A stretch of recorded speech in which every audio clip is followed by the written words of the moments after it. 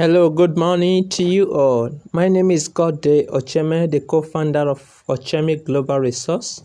Today I want to share with you what you need to consider, things to consider when creating content calendars.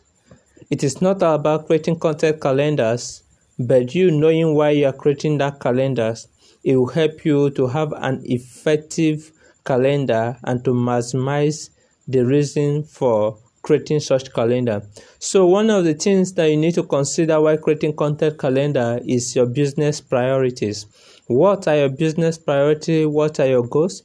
What are your expectations? What are your visions and your mission? So it will help you to tailor your calendar based on your priorities. The second thing that you need to consider is your timelines. When and what is the time frame for doing this? The second thing you need to consider is your product launch. When do you need to launch your product or your services? So it will help you a lot in order to create a calendar that will be suitable for a particular period of time. Another thing you need to consider is your marketing activities. What are your marketing activities? What are the above line, and so on and so forth. Another thing you need to consider is your sponsorship activities. Do you have a sponsors?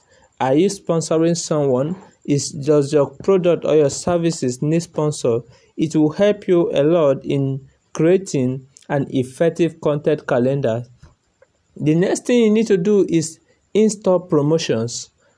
Do you need promotion? How do you want to go about the promotion of your content, of your services, of your products, and also time of the year that you need to do that?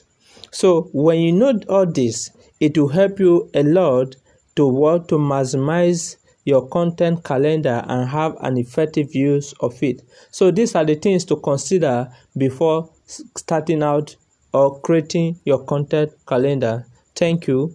See you next time.